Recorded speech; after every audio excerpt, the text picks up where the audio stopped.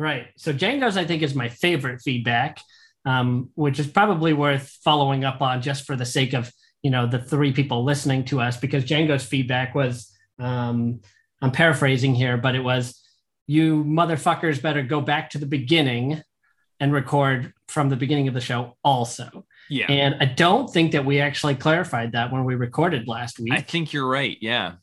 So I think it's worth noting that, our idea was to just start where we are now and just go forward. And then in a few episodes, when the season is over, that'll give us some time to go backwards, start at the beginning, do some different reflections on, the show so far through 2 seasons, our favorite episodes, favorite moments. But I think our intention, if we're both on the same page, is to go back to episode 1 and start from episode 1 and move forward.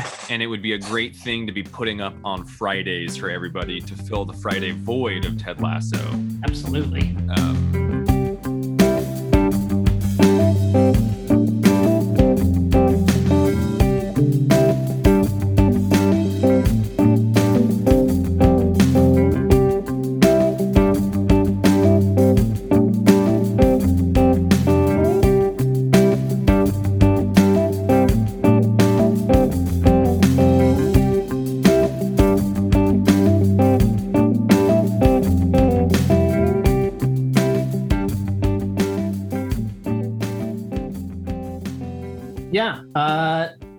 Ted Lasso, here we are. Season 2, episode 8, Man City.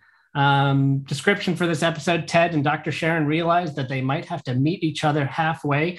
Tensions are high as the team prepares for the FA Cup semifinals against Man City. And just the description alone right out the gate, and then the first 2 minutes of the show, I was like, God damn, Jeff is right about everything he said last week of Ted needing to learn to meet people in the middle, specifically Dr. Sharon needing to meet her in the middle. And we start the episode right off with Dr. Sharon on the phone with her therapist, and her therapist saying, you and Ted are a lot alike. And if you're going to make any progress with him whatsoever, you need to meet him in the middle. And it was like, there's Jeff's point from last week right there, right out the gate. So fantastic work. Oh, thank you. Thank you.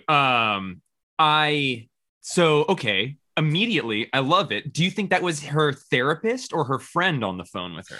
Well, she said right when they got on the phone, she said the woman she was on the phone with said the only thing she'd say only thing worse than a patient being late is a patient not showing up at all. So the woman on the phone specifically refers to her as a patient. Okay, that's a good catch. I thought it was just okay. But Will, I have a small warm-up exercise for us as we get into episode 2 of Ted Lasso. Will and Jeff here. Thanks everyone for listening. We got some good positive feedback on episode 1, and Will and I are going to be doing this whether people like it or not, because good God, the show is so good. We love the show. I mean, we're going to talk about it, so we're going to record it. And if we're the only ones who listen to our voices talk about it, then I'm okay with that. I just compulsively record myself while I talk when I'm not in public spaces. But I kind of make a joke every time the show starts in the opening credits roll about the idea that Ted Lasso's influence is turning all of these blue seats to red seats. And this was happening, near the end of the Trump era, that I was watching this for the first time. So I was always like, why is he doing this? But I'm curious. That's obviously not the effect, but I'm the scene that the opening credits of this show. He's sitting down and blue seats that are blue are turning red to spell his name. And I'm just curious, in your mind, do you pull a metaphor out of that? Do you think that is indicative of something or means something, or is just simply a way to spell a name in seats? I guess I haven't thought about it a ton. I guess maybe it's crossed my mind for a moment, but I haven't spent a ton of time on it. But just having you talk about the blue seats to red seats, the only thing that kind of jumps into my brain immediately is the blue of Manchester City and then the red of AFC Richmond, and something going on there. But I'm really more than curious what you are pulling from it, because it's just not there's nothing clicking for me outside of that. I just overly look for metaphors in everything, like compulsively, like recording myself. I always like to, especially things that I love, I kind of assume there's a deeper meaning there. So with that one, the one that kind of jumps out to me is just sort of his, especially within the first season, his effect on people. Just like the presence of Ted Lasso kind of encourages people to become better, or just being around him kind of, he has an effect and growth happens with all of those people. So I always kind of choose to think that it's a sort of visual metaphor of his effect on the community and country that he's now in, sort of going from not necessarily political blues and reds, but like just sort of him sitting down changes things. Is as I guess what I choose to think, but also, you know, if you look for metaphors all the time, you're good. Or if we're looking for metaphors in the title, in the intro, or the theme song, so much of the show, especially this episode, seems to be about daddy issues, father and son issues. Do you think that's why we only get Mumford and not Sons? Ooh, yeah. Recording? I guess I would just always assume Mumford is trying to break out on his own or something, you know, separate himself from the band. There's obviously a rift with the Sons, yeah, much like we see in this episode, Man City. And I just like, I want to say that the title as well, that's where I was really looking for the metaphor. And when I first saw the title Man City, I was just thinking, you know, Manchester City that they're playing. But after watching the episode, to me, it was, you know, this episode is very much about fathers and father figures and male role models. And like Man City now kind of means a different thing to me in terms of, you know, what makes a man, what makes a father, what makes a male role model. And there was so much of this in this episode. After finishing watching the first time, I was just like, boy, it's a good thing that Jeff and I both don't have any dad issues whatsoever. Because this is going to be a cakewalk to talk about. Yeah, and for anyone who doesn't know us intimately, that was sarcasm on the part of Will Elmer. So, but I interrupted your good summary, which I love leading these episodes with. So, if you want to just give us some broad strokes of where this episode took us and what happened, then we can get into it. So, coming out of last week, where we saw Ted kind of finally accepting and seeking therapy, we saw that Rebecca still hadn't responded to Sam's messages last episode. You know, we had the Keely and Roy storyline, and then, you know, Nate and his Wonder Kid persona, you know, reaching peak jerk status. So leading into this week, we left a couple of those storylines behind, right? We didn't get a whole lot of Keely and Roy stuff. We still had some good moments with both of them. And we didn't get a whole lot with Nate's Wonderkin stuff. The closest I felt like I saw was when he found out that Roy had been asked to lead practice, and it felt like there was maybe a brief moment of like, wait, why was Roy asked? This week we start off with Sharon and talking to her, I believe, therapist, then going for a bike ride and gets hit by a car. And then the rest of the episode is kind of Ted looking after her and being worried about her and trying to connect with her. We have Sam and Rebecca finally decide to meet in some incredible, you know, season-defining moments. Roy needs to figure out how to become a better role model for his niece Phoebe, and we ride along with some of that journey. And then we get some more father-son moments with Jamie and his dad, and Jamie's dad just being complete human garbage, as well as a brief interaction with Sam and his father. So that kind of brings together like the big pictures of this episodes. So just diving right into it, you know, I don't know if we should save the elephant in the room for kind of the main storyline of the episode, I would say, with Ted and Dr. Sharon, or if you want to save that for later. But there's so much going on there. It's hard to not want to talk about that right now. Yeah, no, I'm with you on that one. I have a tendency to want to try and take things and really boil it down to like, who was the real focus of this episode of this show, or what was, I kind of lump each episode of like, what is the theme of this episode? But to me, this one was really about Dr. Sharon.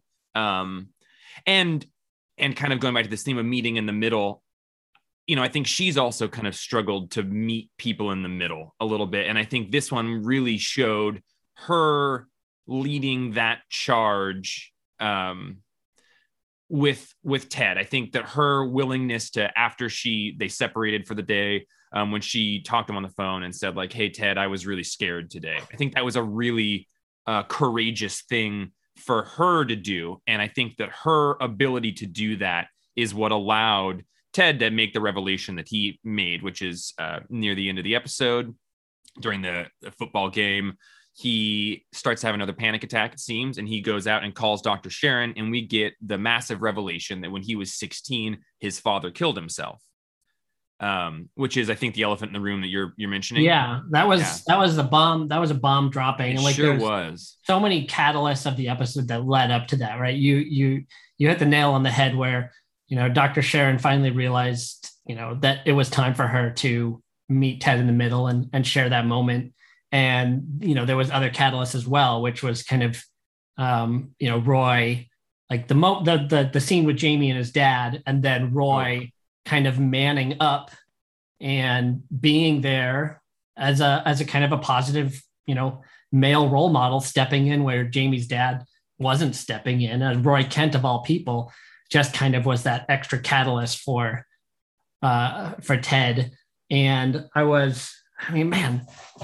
just have to say, like, this episode was just freaking incredible. Top, unbelievably good. It was 45 minutes long. Thank goodness. Which, there was a point where I was like, this episode is long. It never felt long. I just knew runtime wise, it had a kind of almost a finale type of a feeling to it, and the length of it. But man, not a moment of screen time felt wasted. Everything had a purpose. And just having that bomb dropped on us at the end, or this, there was still another bomb kind of dropped after that a little bit, but having that moment was so powerful. And I was texting my friend Corwin about the episode just a little bit after we were talking, and he was like, he had just watched the episode too, and he said, you got to go back and rewatch that dartboard scene from season 1, and which I did. You remind me of that, because you had mentioned that, and I haven't gone back, and I don't even remember that scene. I mean, that's to me one of my favorite moments of the series, when Ted is in the bar playing darts against Rupert Giles. Exactly. Playing darts, and then tells the story about how he's telling the story of Walt Whitman, be curious, not judgmental. And, all those people didn't ask questions. And if you had just bothered to ask me questions, like say, "Hey, Ted, you ever played darts before?" I would say, "Yes, sir, I did, from age 10, every Sunday at a bar." I think he says every Sunday at a bar with my father from age 10 to 16, right before he passed away, or right when he passed away. That's one of the most powerful moments, or just incredibly like emotionally gripping moments of season 1. Just a super fun moment in general. Mm-hmm. So I thought that was so freaking impressive for them to have such an amazing, powerful, incredible moment in season 1. And then from afar, all the way towards the end of season 2, to be able to go back to that moment and add just a subtle layer of sadness to that scene, which is seemingly just a, exciting and powerful and fun moment for the show, to now add this tiny bit of undercurrent of sadness to it that they don't really touch on. And so you just kind of move, like, it hits you briefly that, oh, Ted lost his dad when he was 16, but I didn't even really register with me that much as it could be an issue for Ted, or a cause of some issues, until we see it in this season. So when they drop that, and then you go back and see that again, you're like, oh my God, like we mentioned last week, there's so many seeds of the show planted throughout season 1 and then leading into season 2, that so many character choices and decisions and all kind of seem rooted and internally consistent with the first season. And that's just another prime example of one that's, internally consistent with the story and the arc of the character that was there the whole time. But it wasn't really apparent to us until they dropped it. And I would add that until last week, I had been kind of thinking that they did change the direction of Ted a little bit. Well, to sort of make him somebody who needs to do more work in this season, or at least having his holes a little bit more apparent than in the first season. But you had done a really fantastic job of illustrating how clear those holes or seeds were planted in the first season. And that's another instance of that being there in season one and us not knowing or being able to, see the full effect of it. But, to that point, when we talked last week about when he has the panic attack and it's kind of Jamie and his dad having a conversation, that was a question. And then the panic attack before that, I bet that there's seeds to that as well, like auditorily. So it's just really interesting how much of this show was fully formed when they wrote the first season or not, I'm more and more like, I guess I was thinking that it was a 1 season show and then kind of the success of it got them to do seasons 2 and 3. But each episode makes me think more and more that the whole arc of it was at least formed in some regard while they were writing season 1, which I think is just a testament to how fantastic the show is. And those father issues, I really like what you said about Man City. I was thinking in this episode, the theme that I sort of pulled from it was this idea that we all need to find a way to be vulnerable. I think that a lot of the growth that happens in this episode comes from Dr. Sharon allowing herself to be vulnerable with Ted, which I don't think had happened. And in doing so, it allowed Ted to be vulnerable. I felt like even the like Roy stuff, he's being vulnerable with Phoebe. I love his line of "You're the best part of me," and she says, "I'm as good as the best part of you." He said, "You're better than me," and she says, "I'm as good as the best version of you." And I think that Rebecca and Sam, both of them needed to find a place to be vulnerable. But I think that kind of dovetails into what I think now that you've addressed it is maybe the larger theme, especially with the name, but like Man City, the father-son relationship throughout this entire episode is really a strong undercurrent.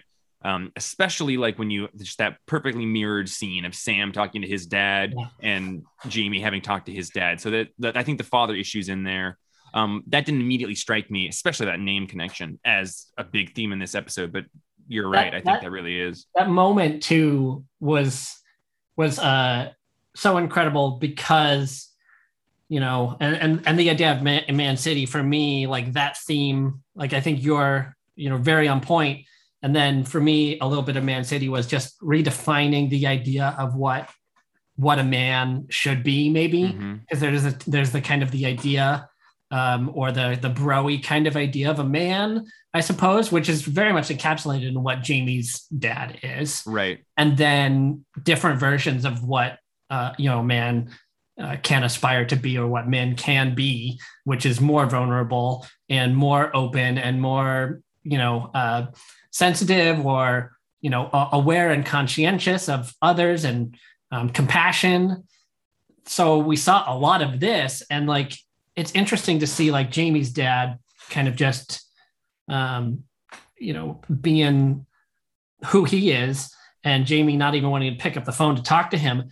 But we saw a couple episodes back, we saw Sam get scolded by his dad. Yeah. He sent his dad a picture or, whatever the advertisements that he was in. And his dad admonished him and was like, "I'm so ashamed of you. I'm embarrassed. This is, you're bringing shame onto our family," type of response from his dad. And that when that happened several episodes ago was kind of jarring. And like, why is he being such a jerk to his son who's just, proud of something he did? Mm-hmm. But his dad was ultimately teaching him a bit of a lesson or helping him grow as an individual and continuing to kind of teach him values that his dad's probably been teaching him his entire life.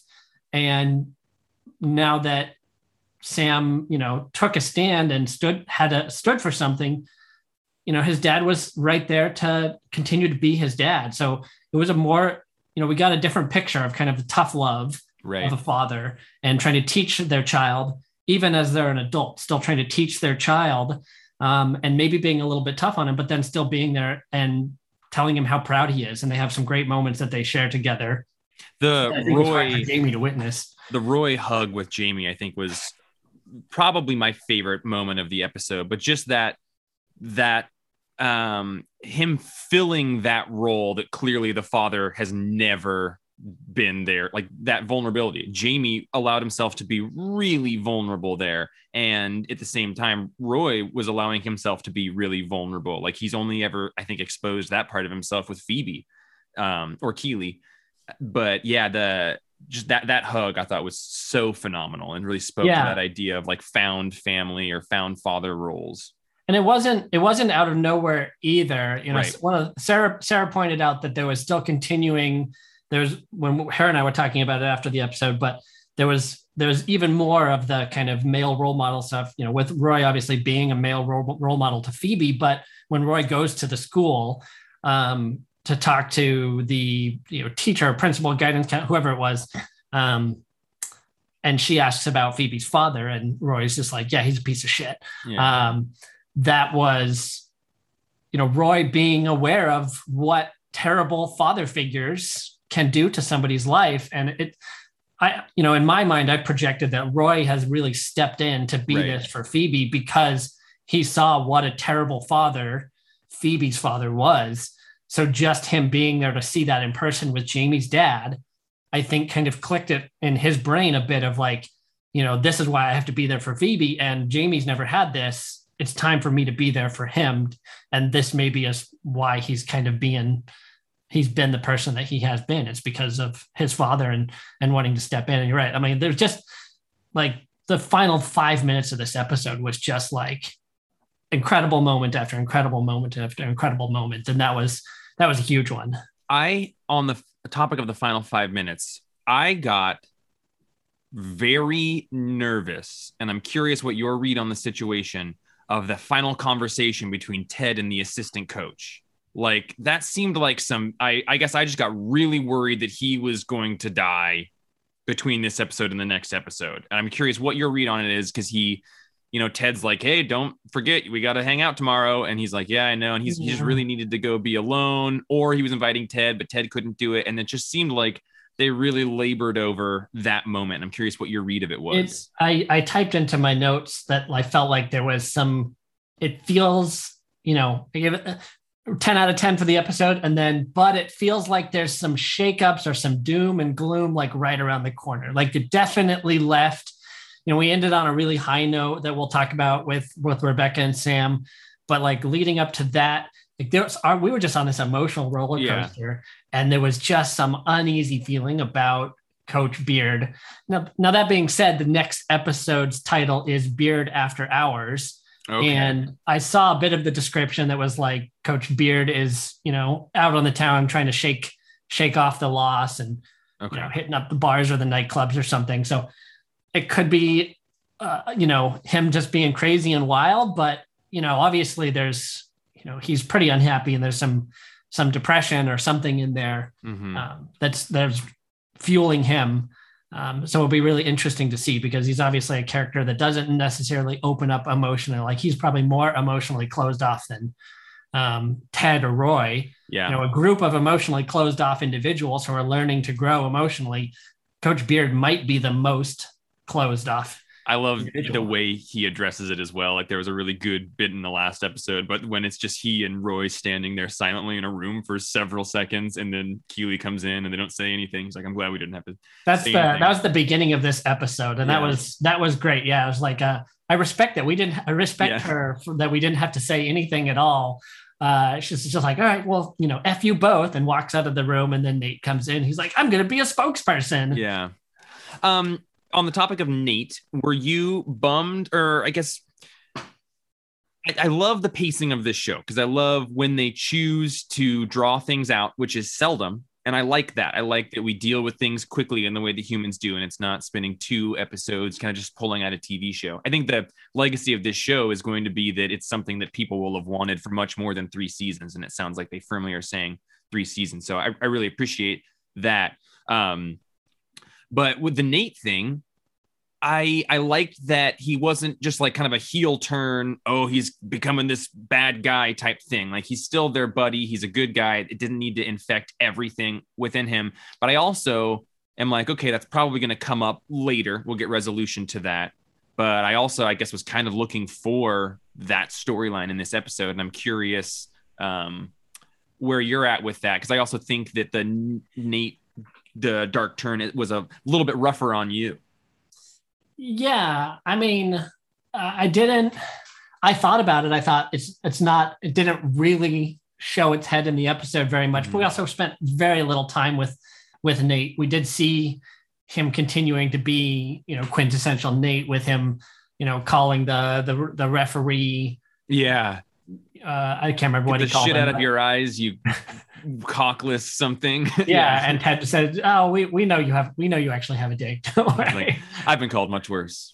So we still saw a couple of Nate moments, but it wasn't really a super Nate episode. So I kind of just thought, well, he apologized to the team at the end of the last episode. So by everybody's account, Nate is back to normal. But then we saw that moment that no one else saw, with the, I feel so bad that I still don't remember this kid's name. The water boy. Yeah, I know it's not Colin, but yeah. not Colin.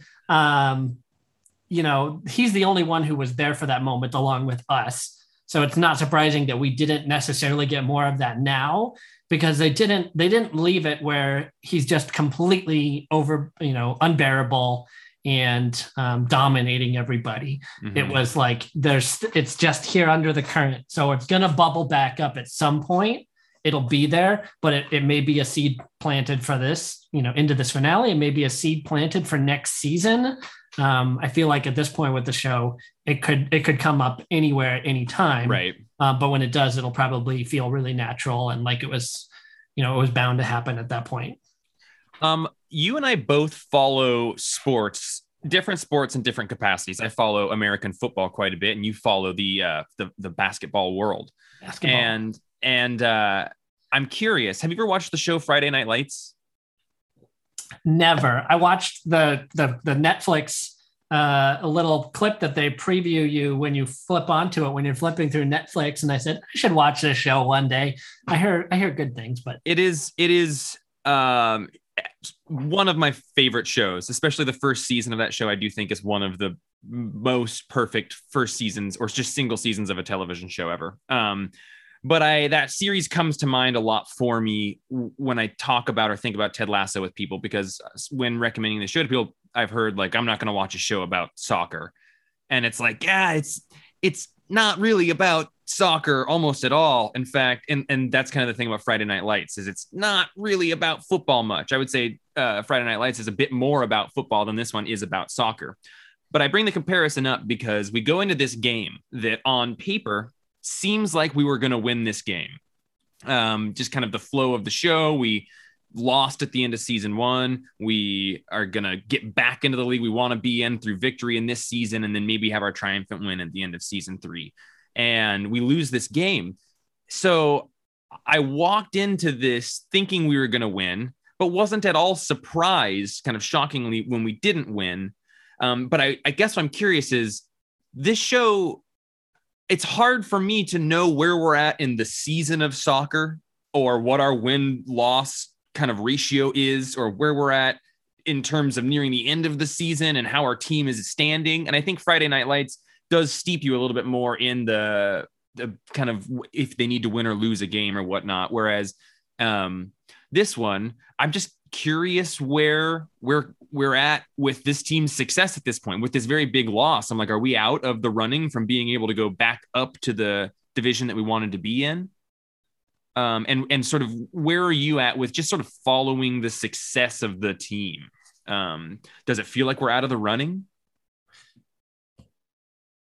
I think that it's they talked about it earlier this season when Ted was learning about how the mid-season tournament played out. And right, it's very un-American sports. There's not a lot of American sports that have mid-season tournaments, but other countries and football and other sports, even basketball in other countries, do mid-season tournaments. I think NCAA might do some mid-season tournaments, and I think even the WNBA just started experimenting. So that's what I think that this was for. It was a mid-season tournament that they could win that would maybe help them, be promoted or unrelegated or whatever the term was that they told us earlier. but my basis for watching this has been the Major League movies. Never seen them, but I know of them. So the very first time I watched the show, I was like, the show is Major League, but with soccer. Like, it's 100%. And if you look it up online, you see other people's descriptions. They're like, oh, it's Major League, but with soccer.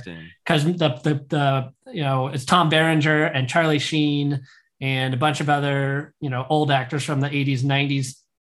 And it's a female owner who wants to tank the team and so that she can move it to a more prosperous city than Cleveland. Oh, wow. That's pretty close. There's the whole idea of her just doing everything that she can to sabotage the team and bring in, washed up players and washed up coaches and things like that. And they all rally together to try to win. But like the first Major League movie, spoilers for a 30-year-old comedy baseball movie, the first Major League movie, I think the climax of the movie is like it's either them making the playoffs or them winning their division, going from a losing team to winning a small victory in the playoffs. It's a more reasonable small step forward. It's not like, oh, we were the worst team in the league and suddenly we're going to win the championship. Right. It was like, oh, we made it to the playoffs, or we made it to, the next stage.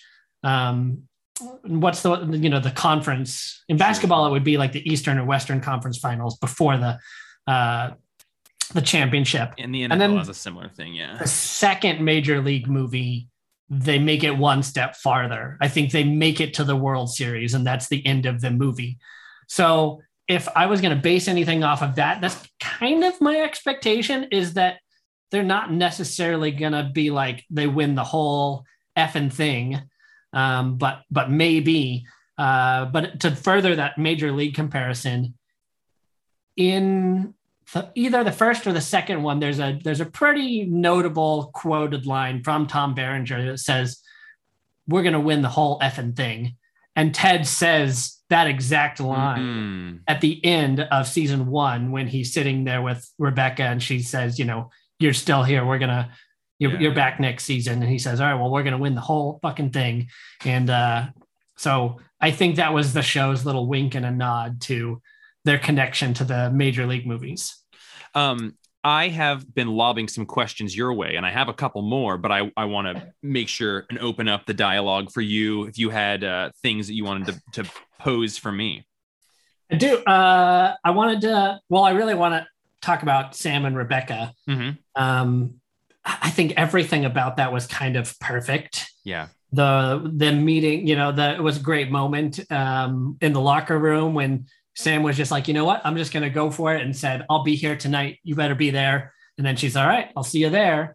There was a great moment with Sam in the locker room, and there's great moments with Rebecca and Keeley leading up to that. But then just the way that it all kind of played out in the restaurant, and Sam was like, "Nope, no pressure. Let's just have dinner." And then they're having fun. And those were such great moments. And then they kissed. And it brought me back to our conversation last week of you talking about Rebecca kind of always wanting to take the easy way out when it comes to relationships.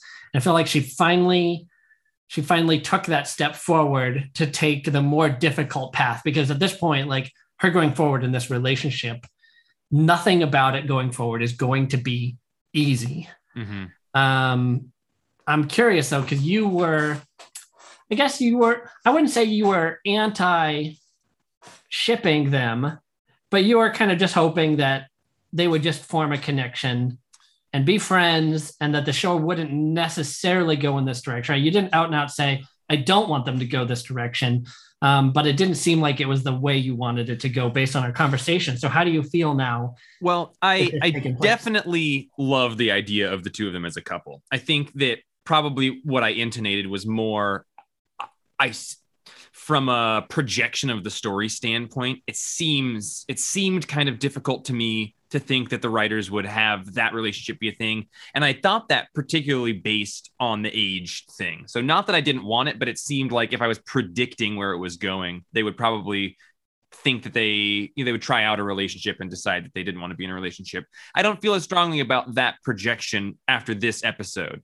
I also really appreciated that in our previous episode discussion, you kind of my first thinking was like the age difference, but you brought up the power dynamic difference. And when they brought up, which again, I think that scene in the bar was so well paced. I feel like if it had been Friends, which I just finished my watch through last night, they would have drug out for an entire episode, them sitting in the bar, and there would be canned laughter, and they would finally realize at the end of the episode that it was both of them.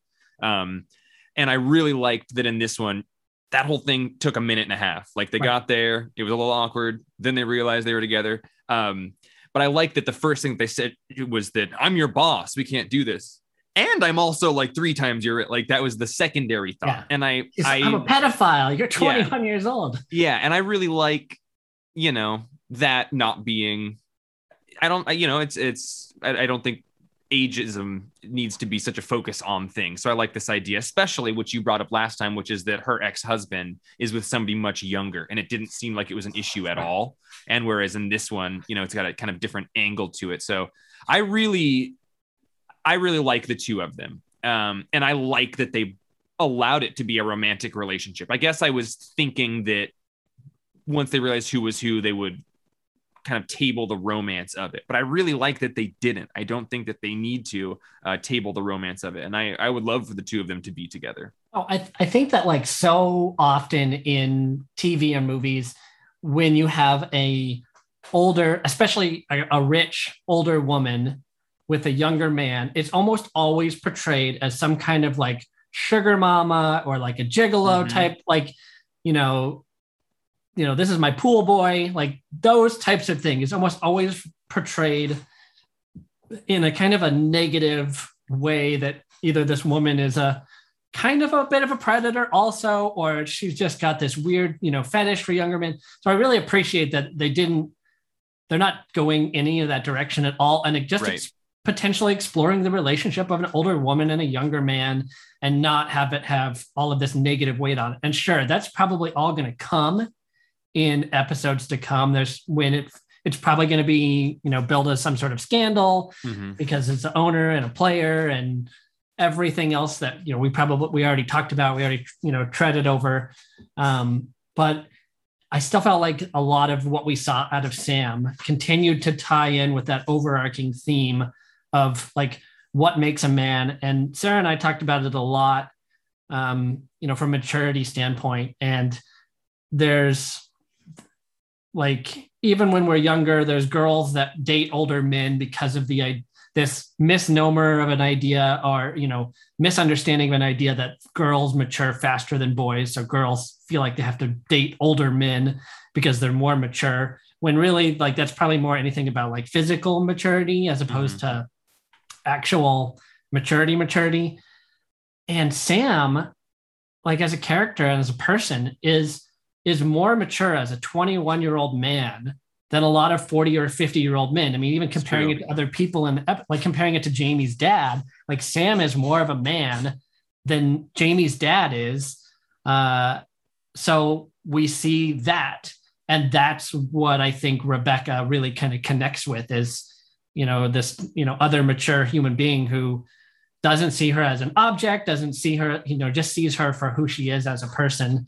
And he really, really likes her. And we also know Sam's always thought she's beautiful, all the way back to somewhere in season 1 when Rebecca thought that Sam was asking her out on a date to come and join them in the burning thing. And he said, I'm not asking you that, though. That would be amazing because you're very beautiful, but that's not what I'm asking you. Yeah. So, like, again, all of those seeds were all planted very early on.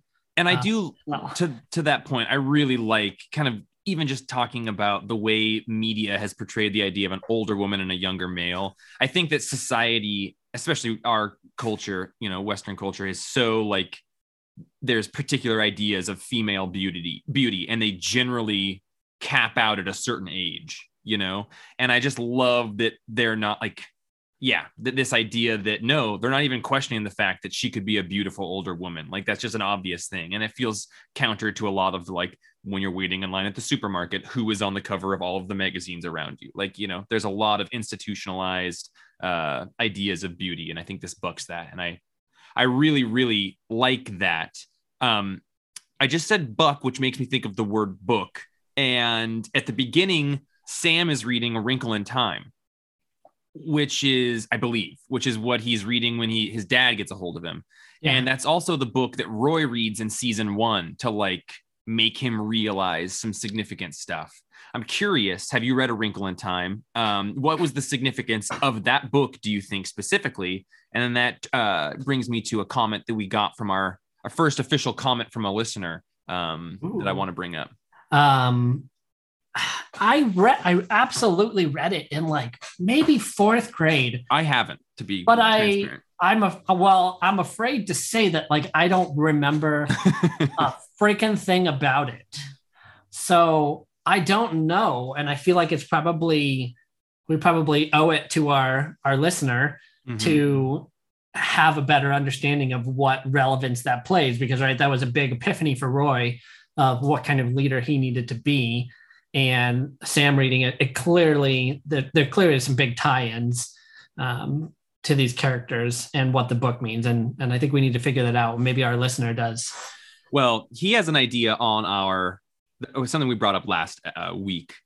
So it's from Django, who we all know as our co-host from the Papcast, which this podcast is going up in that feed. And then hopefully within this week, or when Django gets back, he's out of town right now, we'll get a devoted feed for this podcast as well. And we'll make that very loudly known to everyone. But I was bringing up kind of just the question of why was Roy, did it seem like the Da Vinci Code was this like, he was reading that the whole time, and his revelations with it seemed to kind of annoy Keeley. And that was in the conversation about them just giving each other space. So Django says, Dan Brown's Da Vinci Code is the most basic bitch version of a thriller book. It's fast and an entertaining read, but it's not hard at all. They give you the dumbest reader enough info to solve a puzzle 1 page before the protagonist. And Roy is blown away at reveals. He is a simple, simple man. And I love the Da Vinci Code for all of those reasons. I love National Treasure and all the things that are that type of genre, but I liked that read on it. And I am such a fan of the character type that Roy is that, my ability to just be like, oh, he's a simple guy wasn't immediately on the surface for me. But Django, not a simple man, but he's more in line with that personality type that I really, really like, which is hard on the outside, but a very warm middle, and like deeply caring, but maybe a little bit, you have to get to know him first to kind of find that warmth. Hate showing his emotion, but it's there. Exactly. So I think it was easier for Django to be able to kind of identify that shortcoming of Roy than me, because I put Roy, put him on a pedestal a little bit. I really love the character so much. So I liked that read, Django. I wonder how Roy feels about Tom Taylor. Oh, gotta be a big fan. Be a fan. Yeah. I was going back to my notes, kind of looking through as we got to the end of the episode. And we did touch on it a little bit and just talking about like, what does this mean for the team? But I guess I don't know what you feel like it ultimately means for the team following that. I mean, it was the most devastating loss they've had, I would say.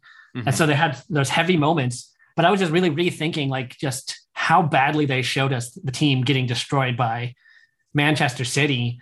So much of this season has shown us team building and them growing confidence in themselves. We haven't talked about the haircut scene, but we just see so much of this team building. Like, what do you think the effects for the next few episodes that this loss is going to have on like their confidence and their ability to, move forward and try to get out of relegation and continue to grow as a team? Yeah, I think that's a great point. And I hadn't even immediately thought of what I think the emotional byproduct of the team is going to be. But one thing that stood out, I think this episode is perfect. I think this show is perfect. But the way that the story, and I didn't really bring this up when we were talking about the loss earlier, but I think that the formatting of this show and it being about people first and soccer, not even second, but like third or fourth.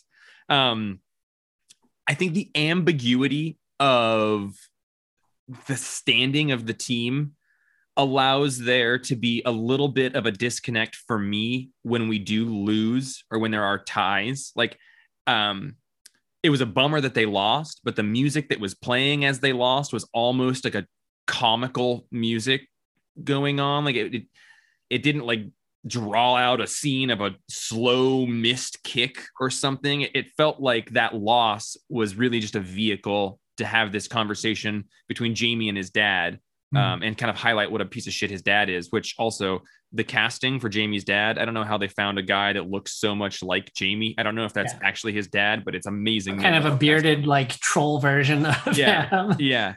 But yeah, I guess to your question, I hope that we don't find ourselves in a 1 or 2 episode spiral of people getting really down on themselves. It sounds like we're going to be experiencing that with Coach Beard the next episode, but I would prefer it to be a thing with the coaches rather than the team, because I feel like earlier in the season, we were kind of dealing with the frustrations of all the ties and then Jamie being brought in and there being some drama within the team. And I like the idea of the theme of the first season, which is be a goldfish, right? Like, we lost this game, but we just got to keep going and winning. But I do think that, it does bring up this idea of we're building camaraderie and a love for each other. But outside of small moments like Roy taking the captain to like the old high school pitch and stuff, we haven't necessarily seen a lot of scenes of them becoming great football players. And they do bring up in this episode a couple of times the idea of the scouting process. Roy says he's been ignoring scouting reports. Higgins admits that he messed up a timing thing. So there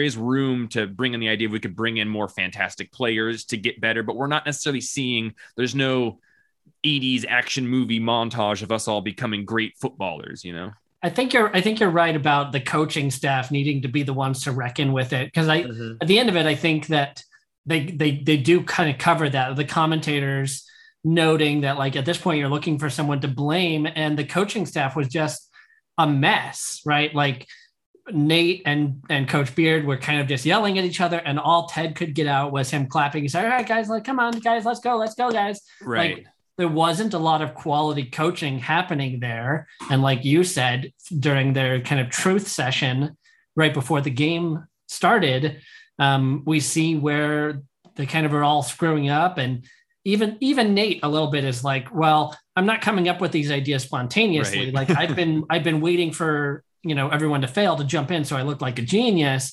So like even Nate's kind of not necessarily thinking in the moment. He's more thinking, how can I make myself look really good, as opposed to continue to improve the team. So they need to figure that out a bit. And how can they be, better coaches and actually make the adjustments and changes? And they've done that a bit throughout the series, but at the end of the day, Ted's not a football or soccer coach. He's an American football coach. And he even made reference to that in this episode. He didn't call himself a football coach. He called himself an American football coach. Yep. He didn't even bring up soccer at all in the ER, which makes me think he's still kind of in this mentality that he is not a football coach. And so there probably needs to do some mental shifts on that and figure out how to do that. And that that's maybe my hope is that Coach Beard comes out of a revelation of like, we need to figure out how to actually coach. Yeah. And maybe his journey is going to be learning to speak up a little bit and be willing to be the voice of sternness or something, because maybe Ted falls short of that. And we got that powerful moment where he did that in the first season and it made a difference. Yeah. But maybe he needs to be that more. Yeah. I have to bring up that this episode had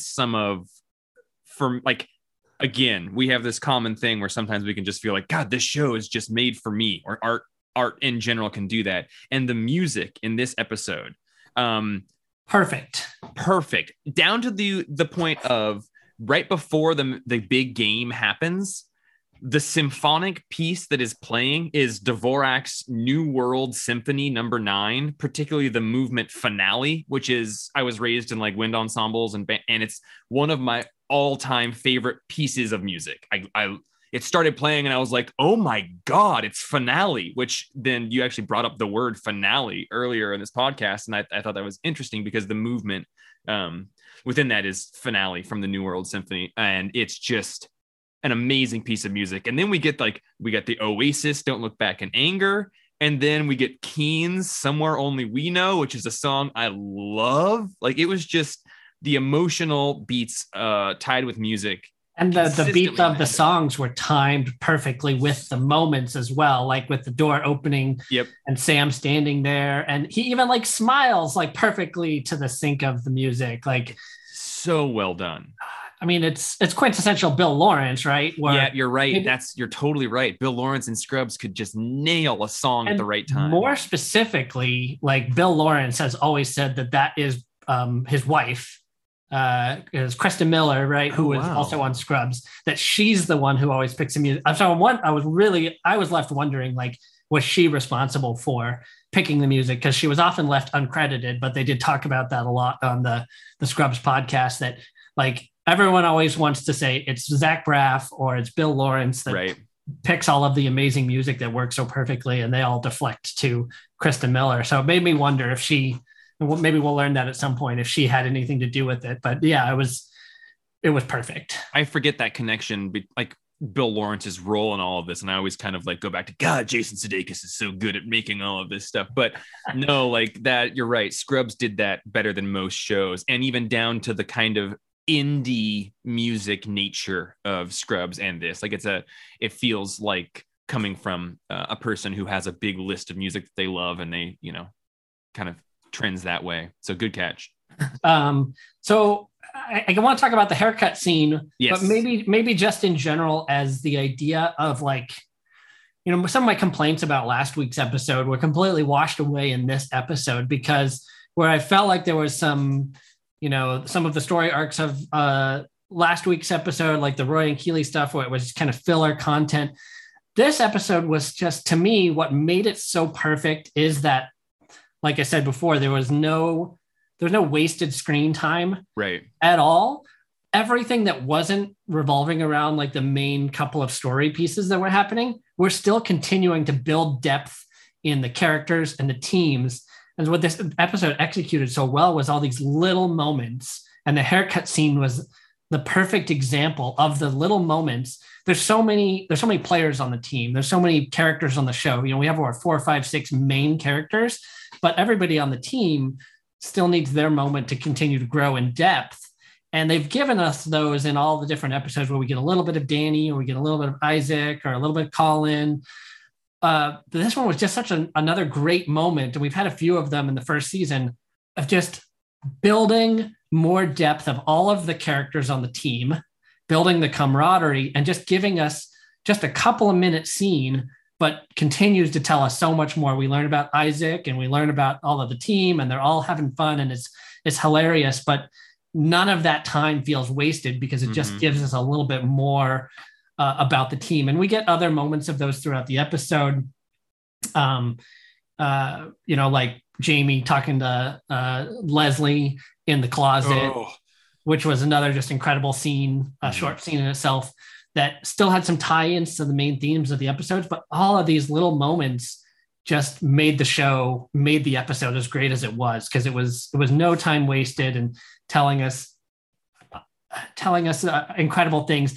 And then to just drop like little nuggets that make you laugh, like when the commentators are talking about how horrible the team played today, with the only notable exception was how great Sam's hair looks. Just fantastic through lines, and I loved it. I totally agree with that scene. And to me, as I was watching it, especially the second time, I was really feeling that vibe right there. And I feel like it's right out of that scene. No, it's right before that scene.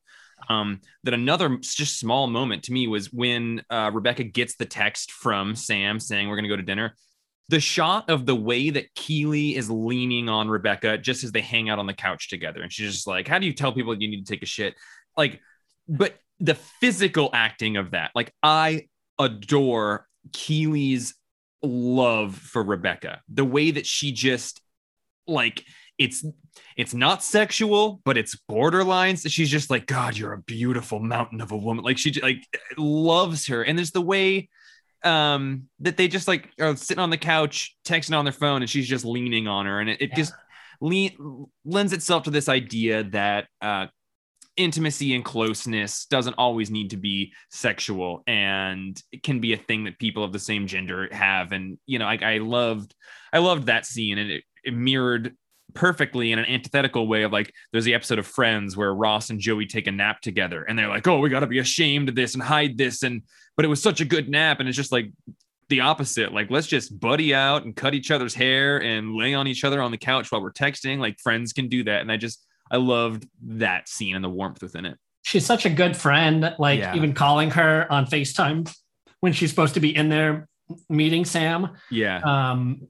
And, you know, she's got her face mask, makeup, whatever, you know, her face mask on, and calls her, like, no shame or care about that. But I do, on that same point, I think it's an interesting way to also demonstrate that, like, a friendship can also exist in a superior subordinate relationship. Like, they have, like, Rebecca is Keeley's boss as well, but they've had this, they've been able to bond and grow an incredible friendship out of it. And they've been able to do it without letting the, you know, boss subordinate relationship get in the way. At least thus far, it hasn't gotten in the way like a single bit. They've just been incredible friends. Can we go back to Leslie in the closet?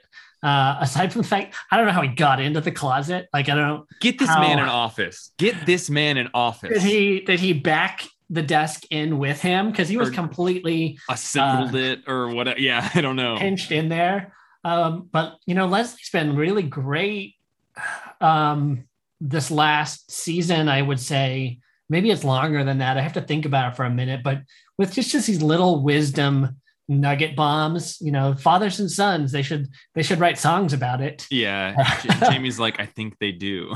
But he dropped a line that, like, I had to type down and go back and listen to it again because it was so powerful, I felt. But it was just, you know, I try to love my father for who he is and forgive him for who he isn't. So, Will, one thing that I would like to do, and I was going to drop it on you on this episode, is as we move through these episodes, each podcast, I would love if we each chose our sort of pearl of wisdom from the episode, or just the line, because a lot of my notes are just these great quotes from people. But mine for this episode was that line. I try to love my father for who he is and, you know, forgive him for what he is not. And I think that is one of the most powerful lines ever. And I'm glad it also stood out to you. It did. So on that same note then of other lines that really stood out, we mentioned the one that you know, I'm as good as the best you. Yep. I thought was really, really good. And then, I mean, it was played up for more comical moments of the episode, but the none of your fucking business joke that was constantly that came up several times through the episode when they're like, Ted has an emergency, he's not here. Well, why not? It's none of our fucking business. Yeah. You would have told us if it was. And then Roy says, I got to go. It's an emergency. None of your fucking business, which I think is just like, it's the show kind of drops these little ideas on us that, like, why do we always feel like we need to know what's going on? Like, if somebody has an emergency or something going on, why do we always feel like we have to kind of find out, like, what's going on? Why aren't they telling us? What are they hiding from us? And it's like, it's none of our fucking business. All the way to the moment in the pub with, is it May? Is that her name? Yeah, the bartender. Yeah, right. She said, like, I already have a Richmond tattoo, and he's like, oh, where? She's like, none of your fucking business. Yeah.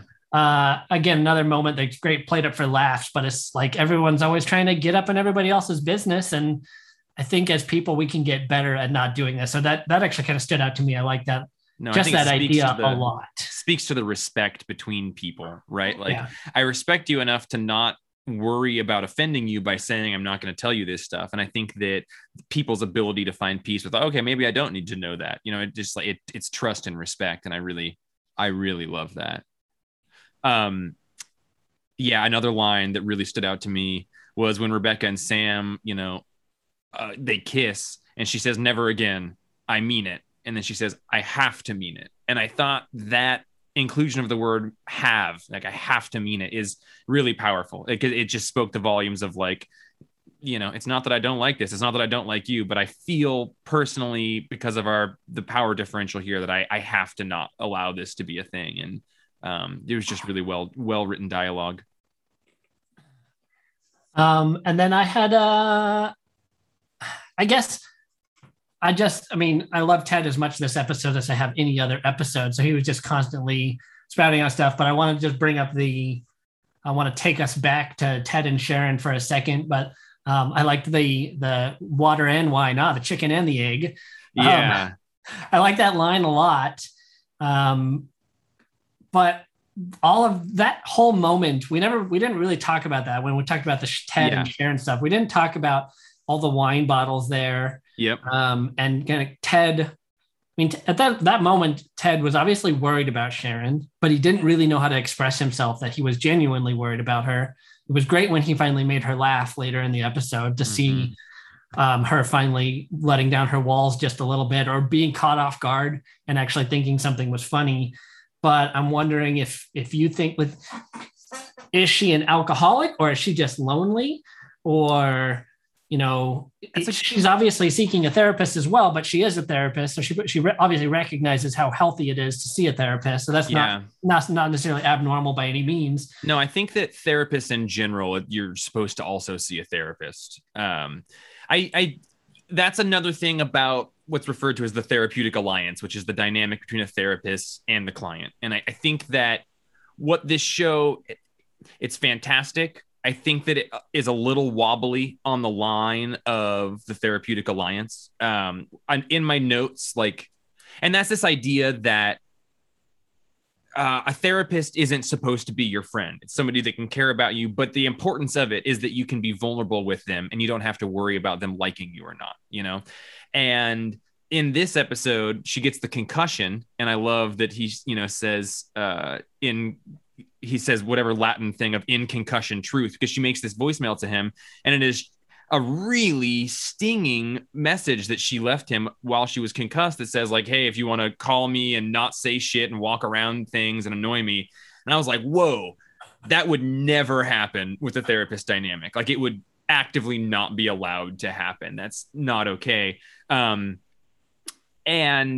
there's been other little mentions of that. So I think it's an interesting thing that the show does, which is trying to talk about the strength of therapy and people growing. And I think allowing this therapist to be a character that needs to grow is an important thing as well. So she's not perfect, but you're saying that she would have never recorded a fake memo like that on her phone as an exercise of because I guess I took it as was it a voicemail she left him? It was.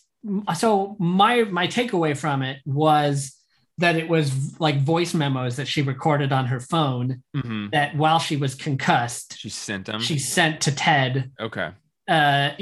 Similar to sending a drunk text or something like that. But I guess my read on those voice memos was, again, having never done therapy, so I don't know if this is just a cliched exercise or not, but the idea of writing somebody a letter of all of your frustrations and anger, but not actually sending it, write that letter and then, don't send it, sleep on it, sleep overnight. And once you've found that you put all of those negative thoughts and feelings onto paper, or got it out of your mouth or got it out of your body and your system, that's supposed to be an exercise to kind of help you, move past some of those thoughts. So that was my kind of takeaway, was that she, I kind of thought even just her, when she was riding on her bike, that she uses, the idea that she uses her intelligence to deflect, but she also, I felt like she also uses kind of judgmental attitude and behavior as a form of, venting or catharsis. And so whether it's recording those voice memos or going on her bike and, insulting the dog wearing the sweater, she, as a therapist, her job is to be non-judgmental and to listen and everything else. And so that maybe she has formed these outlets, whether they're healthy or not, to be judgmental, because she can't be judgmental in her line of work. So she does it to the random person walking a dog with a stupid sweater on, or she's recording these messages that she has no intention of ever sending to Ted, but then accidentally sends because she is, concussed. I like that read of it. And I would need to, were they voice memos that she recorded personally, or were they did she concussive dial him a bunch and say these things. And I like the read of them being a personal act of catharsis.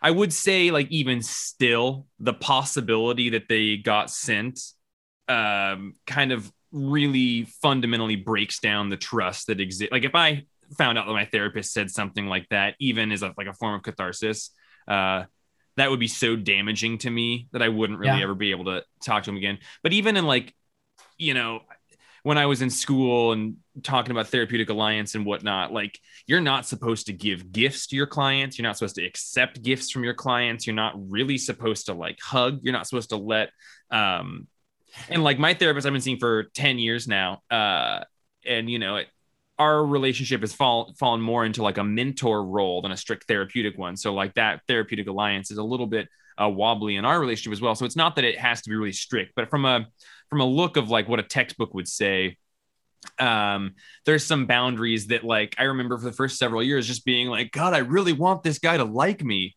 because he's not giving me that.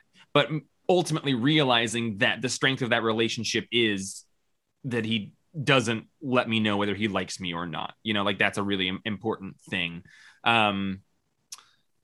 But I think it's more important to show that she's growing. I think that, like, a good instance of them showing like kind of the role of a therapist was when they win that game and they're like, do you want to come out and drink with us? And then Sam's like, actually, I don't even know if I can talk to you at night. She's like, you guys want to, you know, this type of match, you get me for one drink. Like, that it was a well illustrated scene of there's got to be a separation, but I can also choose to be friends with you guys. So I don't think the show is bad at it, but I do think that it maybe allows a little bit more drama to be a part of it than I do think therapy strictly should have. That being said, you know, I'm not trying to fall on the side of, hey, this is how therapy should be represented and you're bad if you don't do it correctly. I think it does a better job of showing therapy than most things. As for my concern for the character, yeah, I guess it seemed more like loneliness to me, because we've also seen, like, one of the things I would say you could poke at Ted is that he